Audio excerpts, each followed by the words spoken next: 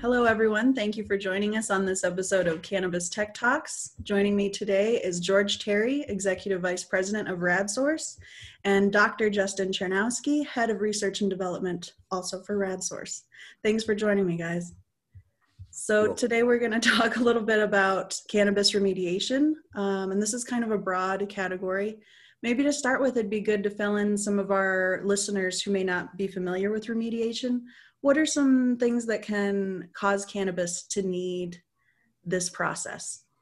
Well, during the cultivation, actually during the grow, cannabis and marijuana can actually pick up mold and yeast, powdery mildew, aspergillus, salmonella, E. coli, depending on if it's indoor or outdoor. And these are all pathogens that states regulate to make sure that that the flower itself is safe for consumption, whether it's being inhaled or whether it's put through a product that they might use the extract from. So the states will come back and make sure that there's no coliform forming units, CFU, or aspergillus in the product itself, so that it can be safely consumed by people that are immunocompromised, or people that might not be able to take such microbes into their bodies. Okay, great. So when a product needs to be remediated, there are a lot of different approaches you can use for this. How is RadSource addressing that issue? So we use the same technology that they use in Canada and the Netherlands, and it's a very safe and effective technology that really has no impact on the terpenes or the cannabinoids of the product itself, because it uses light. So it uses the photon to go in and actually break the DNA chain. In fact, there's a picture of it behind us, of the microbe, so it can no longer reproduce. It doesn't do anything to affect the cannabinoids or the terpenes in the product, because that's not what we're targeting. We're targeting at a DNA level, the microbe itself. So it'll go in and destroy the microbe's DNA, so it cannot reproduce, much like they do for viral inactivation for like flu shots. And also we use it for sterile insect technique as well. But our big thing is blood. We use it.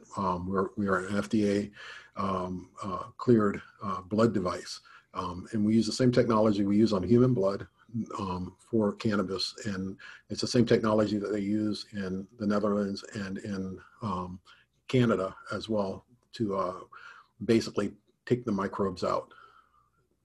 And so if it's a light penetrating technology, how does it ensure that light is reaching all the little nooks and crannies of the product? Yeah, sure. So that's a great question. The thing that's nice about our technique is we're using the X-ray spectrum, the X-ray part of the electromagnetic spectrum, and the wavelengths there are small enough that you can actually get into those nooks and crannies, get through the large molecules that you want to preserve, like the terpenes and the cannabinoids. And it actually does, as George has said, target the DNA. The wavelength matches nearly perfectly. And it's a really neat technology that we kind of found rolls very well into cannabis we've been using in blood since this company started. And so I know people sometimes they hear the word X-ray and then there are certain associations that come up for them. Can you address some of those concerns and sort of tell me what's different about using it for cannabis as opposed to maybe in a medical setting? Right. So X-rays are a part of the electromagnetic spectrum. So the electromagnetic spectrum encompasses everything from radio waves, like cell phones, all the way up to gamma rays, which are cosmic rays. It all has to do with wavelength. So as you go up the electromagnetic spectrum, where you're looking at things like RF, microwaves, infrared, visible light, grow lights, UV, then you come upon X-rays. It's all wavelengths. So it's all photons, no matter what you look at. It's just that the wavelength of our photons are at such a small scale. We're at the same size of the atom, and we penetrate through material and hit and target the DNA, whereas other technologies like visible light, for example, you look at your hand, photons hit your hand, they reflect back into your eye, and you see your hand. You see the colors in your hand. You can see paper is white. With us, instead of reflecting back at the surface, it goes through the actual object itself, and it actually hits the DNA and the microbes. Okay, I see. And so that's not something that's going to affect the DNA of the cannabis itself or alter it in some way. It's just affecting the microbes. Right, because the microbes are living organisms, and after cultivation, the cannabis. Yeah, the plant is dead, and so there's nothing really to alter in that regard. Also, you're talking about molecules that are much larger than the size of the wavelength that we're using. So, kind of going back to that point, you're missing all the stuff that you care about to go after the DNA of the pathogens that you don't want in your product. I appreciate that. So I know there are a few different approaches, as you mentioned. Maybe you could help break down some of those. There's also like ozone, there's RF, which you mentioned. With ozone, there's no chemicals, right? Except for like the ozone itself, or is that considered a chemical? Well, it's a chemical. I'll let Justin answer it, but remember, it's a matter of penetration and what it does to the product. Ozone is a natural deodorizing product. If you go into a rent-a-car place or you go into a hotel room and somebody's been smoking in there, they bring out the ozone because the ozone machine will actually throw enough ozone into that car or into that room that it deodorizes it and neutralizes that smell. So hence, if you have terpenes and you throw ozone on top of it, what's going to happen? But as far as the chemical reaction, Justin can answer. Yeah, so oftentimes these chemicals such as ozone are oxidizing agents. And so oxidizing agents they rapidly age things in everyday life. That's why when you're talking about antioxidants, that's why it's in the name antioxidants. You want to get rid of those species that can cause the premature aging. You see it in the sense like when fruit goes bad, part of that is an oxidation process. So what you're essentially doing is you're rapidly aging your material, and we've anecdotally seen and also seen results that go along with that. Yeah, I've got pictures of a product that's turned totally brown that is not good for anything but extraction because it actually, it's a surface. Not appealing anymore. Yeah, it's a surface treatment. Yeah, and going back to what George was saying is that there's a reason they use it in rental cars and hotel rooms. It is a deodorizer, but again, the penetration is an issue, which is why those smells never quite go away. They try to do their best, but you're actually physically ripping things apart, and it's also a non-selective process. So anything that it sees, it goes after, and that could be the things when you were talking about altering the plant, altering the terpenes, altering the cannabinoids. That is something where the ozone doesn't go after or target anything. It just hits what it sees first. So it may alter the plant. In fact, we've seen that it does alter the plant. It does alter the cannabinoids. It does alter the terpenes because that's what it hits first. And if you have something that's deep in the flower and you can't penetrate into that flower, it's not going to get it. And we'll talk about the secret shopper stuff, but that really plays a lot into the secret shopper part of the program and why that program was even developed. Okay, great. Yeah. So it's wonderful that you're giving an opportunity for comparison between the various characteristics of the cannabis once it's treated. And I'm excited to hear a little bit more about that maybe later in our conversation. There's another technology though, the RF. Yeah, I'd love to hear about that. Yeah, so it's basically a microwave oven. They use probes. They go into the product. It's got to have moisture in order to evenly distribute it, the heat. And it's basically like pasteurization. It brings up the heat. Heat we know starts the decarb process. And in addition to that, it takes days to dry out to get back down to moisture level. We've had customers that are not happy with it. In fact, we have quite a few customers that went from RF to our technology because of the impact it made on the product.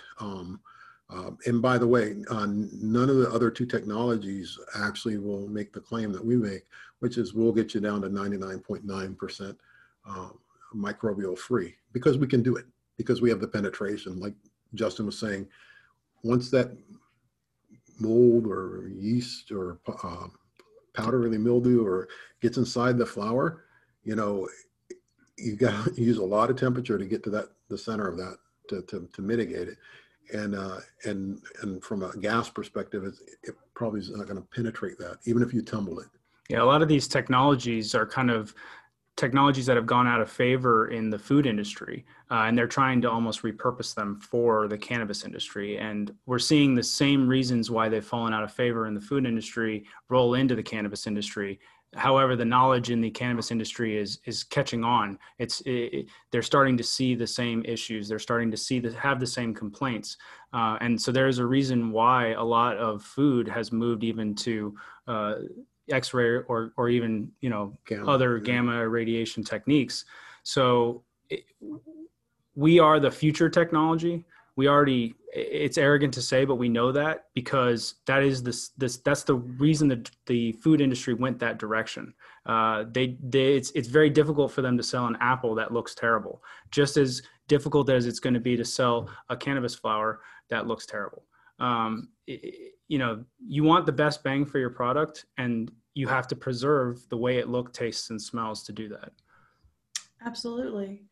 I'm also interested to hear more about why people maybe haven't adopted this technology, or why they choose to work with what they're working with. Is there a price difference or a time difference maybe? Yeah, there's a couple different things. So there is a price difference. We are more expensive than the cheaper technologies, but it's not because we want to be more expensive. It's because our technology is more advanced. We were basically harnessing photons faster than, you know, at the speed of light, and targeting those photons to hit microbials. So it's not something that you're just going to generate some gas or you're going to heat something up like you would in a microwave. We have a very patented technology, and even other X-ray providers can't do what we do because of our patented technology. They're not able to deliver the types of photons, which are high quality photons, into a target material the way that our patent has us doing it. So that's why we're a little bit more expensive. On the other side, also the thing that I like to talk about too is you get what you pay for in a variety of different reasons. You know, our industry is regulated. We have ISO 9001. We have FDA approval, especially on our on our blood machine. Only for blood. And yeah, on our blood machine. But we take all those same standards and we roll them into all of our technologies, and all that comes with that added cost. But that added cost is future technology. You are getting what you pay for. And that's a lot of the reason why our competitor technologies are trying to cut costs. They do so in my opinion, not safe ways by, you know, maybe they're sealants that they buy from the department store or something like that. I don't know, but they need to be chemically rated. There's just so many things when you're dealing with chemicals, because I am a chemist, that you have to take into account with FDA regulations, the EPA registration, all that stuff.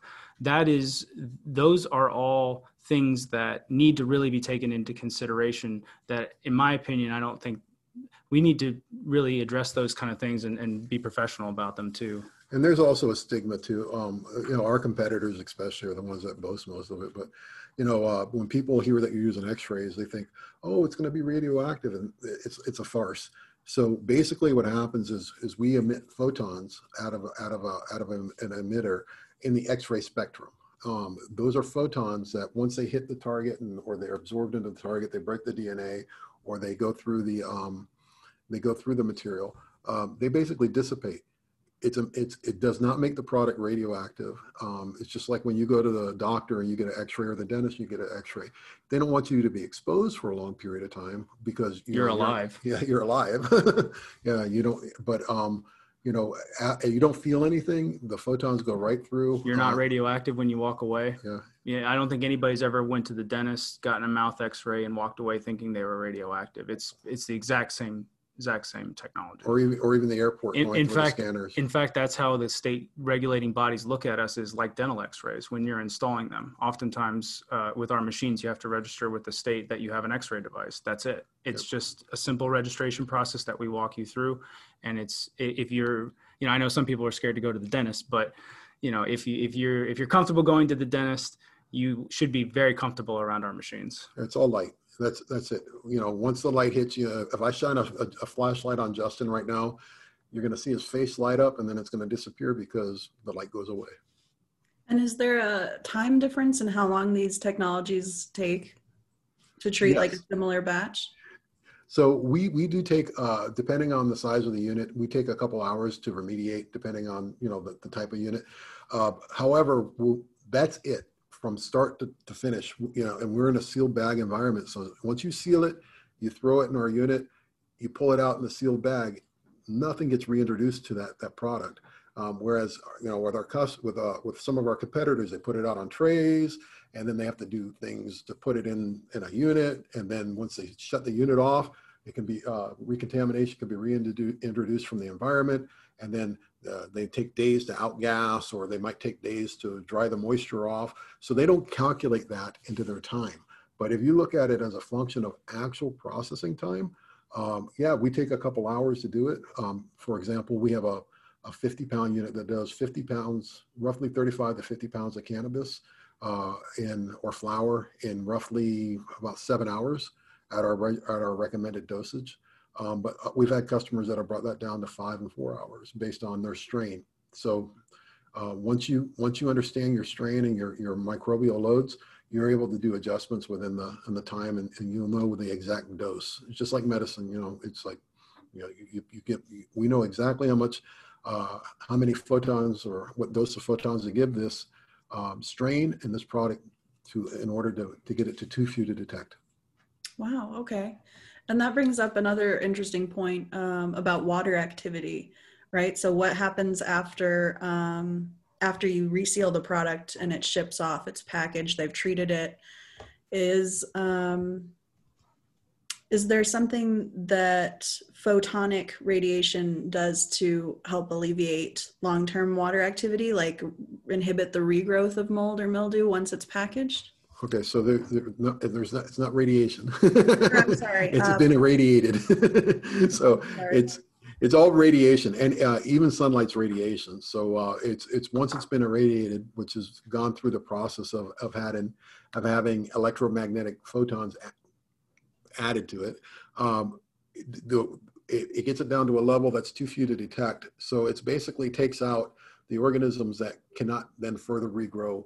And we've got test studies that show, even from a lab, that show that even product that's put in a refrigerator, so it goes in, it's put in a refrigerator for 60 days, and even though it tested at 5,000 or 6,000 CFU, which would pass state testing, 60 days later, kept in a refrigerator, almost freezing, it grew back 120,000 CFU. And I actually do recommend customers ask and challenge the technologies to try to get as low as possible because of what George is alluding to. And also, again, I continue to bring up Secret Shopper, but that program is what's getting a lot of people, because you can get it underneath the legal thresholds for a few days or weeks, but it will grow back if you don't get it as low as possible. And I do challenge the customers to ask for 0 to too few to detect, or however the instrument reads, because that's the only way to ensure you will pass not only your test up front, but also the Secret Shopper tests later on. Okay, let's talk a little bit about the Secret Shopper tests. What is that? So the Secret Shoppers, some of the states from a regulation perspective have come through and they've said, hey, look, we want to make sure that what you send in for state testing matches what you actually put out in your dispensaries or sold. So what they'll do is they'll go out and they'll go to a dispensary and they'll pull product from the shelves and then they'll run it for testing. And what they find out is that, hey, this batch might have passed state testing, but 30 days later when we go to dispensary, it's got 120,000 CFU. And it's, from my perspective, I support the states and what they're doing. And I really feel bad for the growers and for the labs, because nobody knows whose fault it is. Did the lab do a bad test? I doubt it. Did the customer try to get something by the state? I don't think so. Absolutely. It's just the nature of how mold and mildew grow. If you have mold in your house and you don't touch it for 30 days, it's going to grow bigger. And once you get this, even though 10,000 CFU which is the, a usual standard, is a very low standard. If you get it to 8,000, it's going to grow back. So, it's not really anybody's fault because the people are within the regulation, but it's just an unfortunate situation. And the states are just trying to protect public safety. Exactly. George makes a great point is it all comes from a public safety standpoint because, heaven forbid, we put something out on the shelf that passed, but then grows back, somebody consumes it, gets sick, and then gets in trouble. And that's where that program and the idea behind that program comes for. And I agree with George. It's a very commendable program and really should be, we should try to expand it as much as possible. And that is the reason why we put that challenge out to our customers to challenge the technologies and see how low they can get their CFU levels. The reasoning being, you have no worry or very, very little concern if you get it to that non-detectable level. You have a lot of concern if you're just under the passing threshold. Why would you want to just barely pass? Wipe it out as much as possible and don't even worry about it. Move on, sell your product, move to your next batch. It really should be that simple. You shouldn't have to worry about getting all of a sudden a recall notice on all your product because it's not passing. It makes no financial sense. And that's where, we see the benefit of coming to our technology first. We understand it's an investment up front. However, your ROI is going to be much, much better when you can actually sell your quality product as opposed to trying to get by with barely passing, material. It doesn't make sense. Thank you for explaining it that way, because if you've got a larger residual amount of mold or mildew spores, and then that goes into your packaging and sits on the shelf for weeks or months, the likelihood of regrowth of those spores is higher than if you had fewer spores going in. So I appreciate that. Yeah, and also what George was saying too about the fact that we can remediate in the packaging. You don't have to worry about opening the packaging and reintroducing any problems. So maybe your technique did knock it down low, but then you have to open it up to do all this post-processing, and that just introduces everything that you worked so hard to get rid of right back into it. So being able to continue to just leave it in the package as is, go straight from your device to the shelf essentially is much, much, much better on your ROI. I mean, everybody's all about ROI in this business right now, and that's where it comes from. You want to get the most value out of your product, and that's how you do it. And most people repackage, they do a 5-pound lot or a 10-pound lot, and then they package it from that point in the clean room, where they're mitigating. And at that point, sometimes things like ozone that are or ionizers and things that are in the air, they help with airborne pathogens. And fans and stuff like that. But, that's probably the better place for ozone than directly on a product. We call that grow technology, is during the grow process, trying to prevent as much as possible. We're really more of when you have a problem and you can't get rid of it. Yeah, it's cultivation. Yeah. I appreciate the point about ROI, because a lot of remediation techniques rely on growers to process their flower and turn it into concentrate. Which of course is a much lower ROI. And in this case, you're preserving the flower intact, but also a lot of the all of the desirable qualities about your flower that are going to give it a higher value. Yeah. So I can't tell you how many times I've been to shows with growers coming up to me, almost in tears, basically saying, look, I've put all of my effort into growing this beautiful bud, and, it comes out either we've had to send it out somewhere for remediation, or we've done some other sort of remediation technique on it, and it's completely destroyed the look and the taste and the smell and all of the qualities that we worked so hard to try to preserve. Yeah. And I've seen that frustration from the growers. It really is truly, I can completely understand. You're trying to build, this monument in a sense, and it just gets knocked down. I completely understand. And they get 20 cents on the dollar if they have to send it out. It's just awful. I mean, some people that do it in-house themselves get a little bit more, but it's not the flour. Well, so it sounds like you have a lot of reasons to have entered the industry, one of which it sounds like is public safety. How did the two of you come to work with RadSource? Was this a passion area to begin with? I actually came into it just almost 2 years ago, this week. I came in through pharmacy services, and then before that, I was with orthopedics for 8 years. So I was already in the medical field with hip and knee replacements. Was well aware of FDA requirements as we had products that were implants into the human body. So the blood portion of it, and the sterile insect portion of it, and the viral inactivation portion of the technology really made me think about coming over here.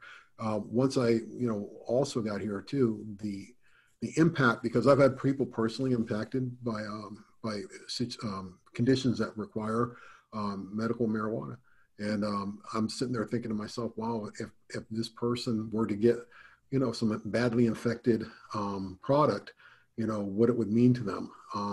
And we knowing that there is a safe, technology out there, and that state testing is there for public safety, and we support that. We support the public safety aspect of everything that we work with. We stop people from getting graft versus host disease, with our blood products. We've actually donated a unit to an African country last year to help eliminate river blindness in that country. Wow. Because of the tsetse fly. So we're not just in the cannabis, we're in a bunch of different areas. And cannabis is one of the ones that just reacts well with the microbial levels, and it's the same technology that they're using in Canada and the Netherlands for years. So like I said, our process is not, it's not an isotope, it's a light. It's got an element in it, a filament, sorry, and it sends photons into a product that are high quality photons that are that are absorbed into the target and break the DNA bonds. So it's a natural step, and I'm very excited for the work that we're doing, and even some of the work that we're working on for future applications with RadSource.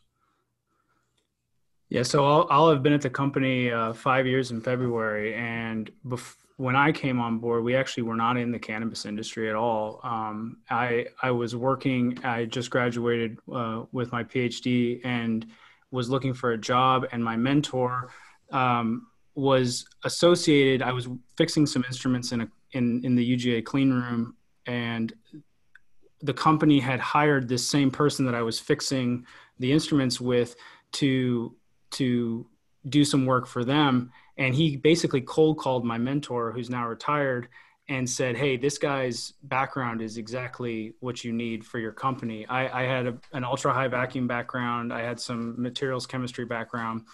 And when I interviewed, I was just completely blown away by the technology and its potential. And I think the best thing that I love about, me getting hired at this company was my mentor always says, like, we didn't even know we were looking for a chemist. And yet, you've come in and we've done all this new cool technology together. And I think that's the amazing thing. It's a global, we've literally touched the globe. And I think George hit on all of our verticals, which is, we've done SIT work. We've done the blood industry. It's just an amazing thing that we've helped out in. We do sterile insects, cell research. I heard this really amazing story of our machine being used up in Boston for genetic editing to cure things like color blindness. So just all these really neat forefront technologies, forefront applications, and to be a part of that is just unbelievable. And then to add cannabis on top of it, really honestly was something that we hadn't expected. We had a customer come to us and basically ask, can we do it? We knew that it was being used, or similar technology was being used in Canada and the Netherlands. We tried it, and now you have a local on-site option that gives you the same results, but you have complete control over your product. And I think that that's really been a desirable thing for growers, especially, again, to try to preserve what they work so hard to put together. I love that. I love seeing so much science and technology come into the cannabis space, especially from so many different industries. It's fascinating. Yeah, and I think that's the best thing about working for this company. We have doubled our R&D team over the time that I've been here. We've got 3 PhD PhDs, 2 physicists and myself.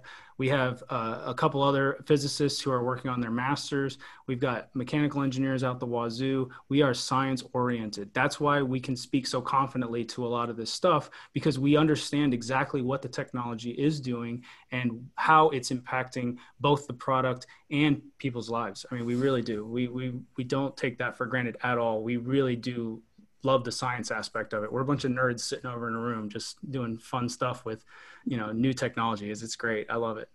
Well, speaking of research and development, what sort of challenges are you looking to tackle next? Sure. Everything is always bigger and badder, right? That's the nice thing about our technology, because we do have this patented technology, is we just have this amazingly efficient unit. And so new designs, new machines, we're always constantly looking to push those boundaries to the next bigger, badder thing. We want as many photons as possible. We understand that's what people want, especially in the cannabis industry, and we're going to try to deliver as best we can. I love it. And where can people learn more about RadSource and what you're doing? So, you can go to radsource.com. On the internet, and we have a lot of information. Our marketing team's done a tremendous job on the marketing of our different products. You can contact us there. In addition, we have some social media all the social outlets. media. Yeah, they're available on the website as well. So we can put out information that gives you those links. But just the bottom line is when you're looking at a remediation technology, pathogens are a part of life. We're breathing these things now, and with our current situation, we know of things that are floating around in the air as well. So, what we need is a good technology that, in fact, we've got a unit right now that's one of our big viral units that's over in Germany being used to help develop vaccines for Ebola. And we work closely with the universities. We just actually sent a unit to Wuhan University for them to do research over there. So we're a proven technology company. Yes, we are a little bit more expensive than the cheaper alternatives, but it's because we actually have a science behind our method that works, and it's not just I think I'll try this other technology that was used on oranges or walnuts or almonds, and see if it works on cannabis without impacting the value adds like the cannabinoids, the terpenes, the moisture, the look, and just the overall output of the product. And we have plenty of customers that stand by our claims. Yeah. Plenty of test results that can show that we get down to too few to detect. Yeah, I mean, we've gone to again. I always love talking to the cultivators and the growers at the shows, and I can't tell you how many times people have said, we kind of made a mistake. We went to the competitor technologies. We were desperate.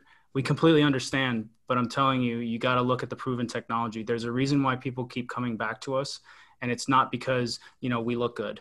Trust me, it's not that. So maybe for George, but it really is. We really do try so hard to put all the science and technology that we have at our disposal with this company, behind it. And it's proven out really well. I get it. People are desperate. People want to go find the quick solution, but trust me, sometimes that's not the best solution. And we're harnessing, I like to call it cold lightning.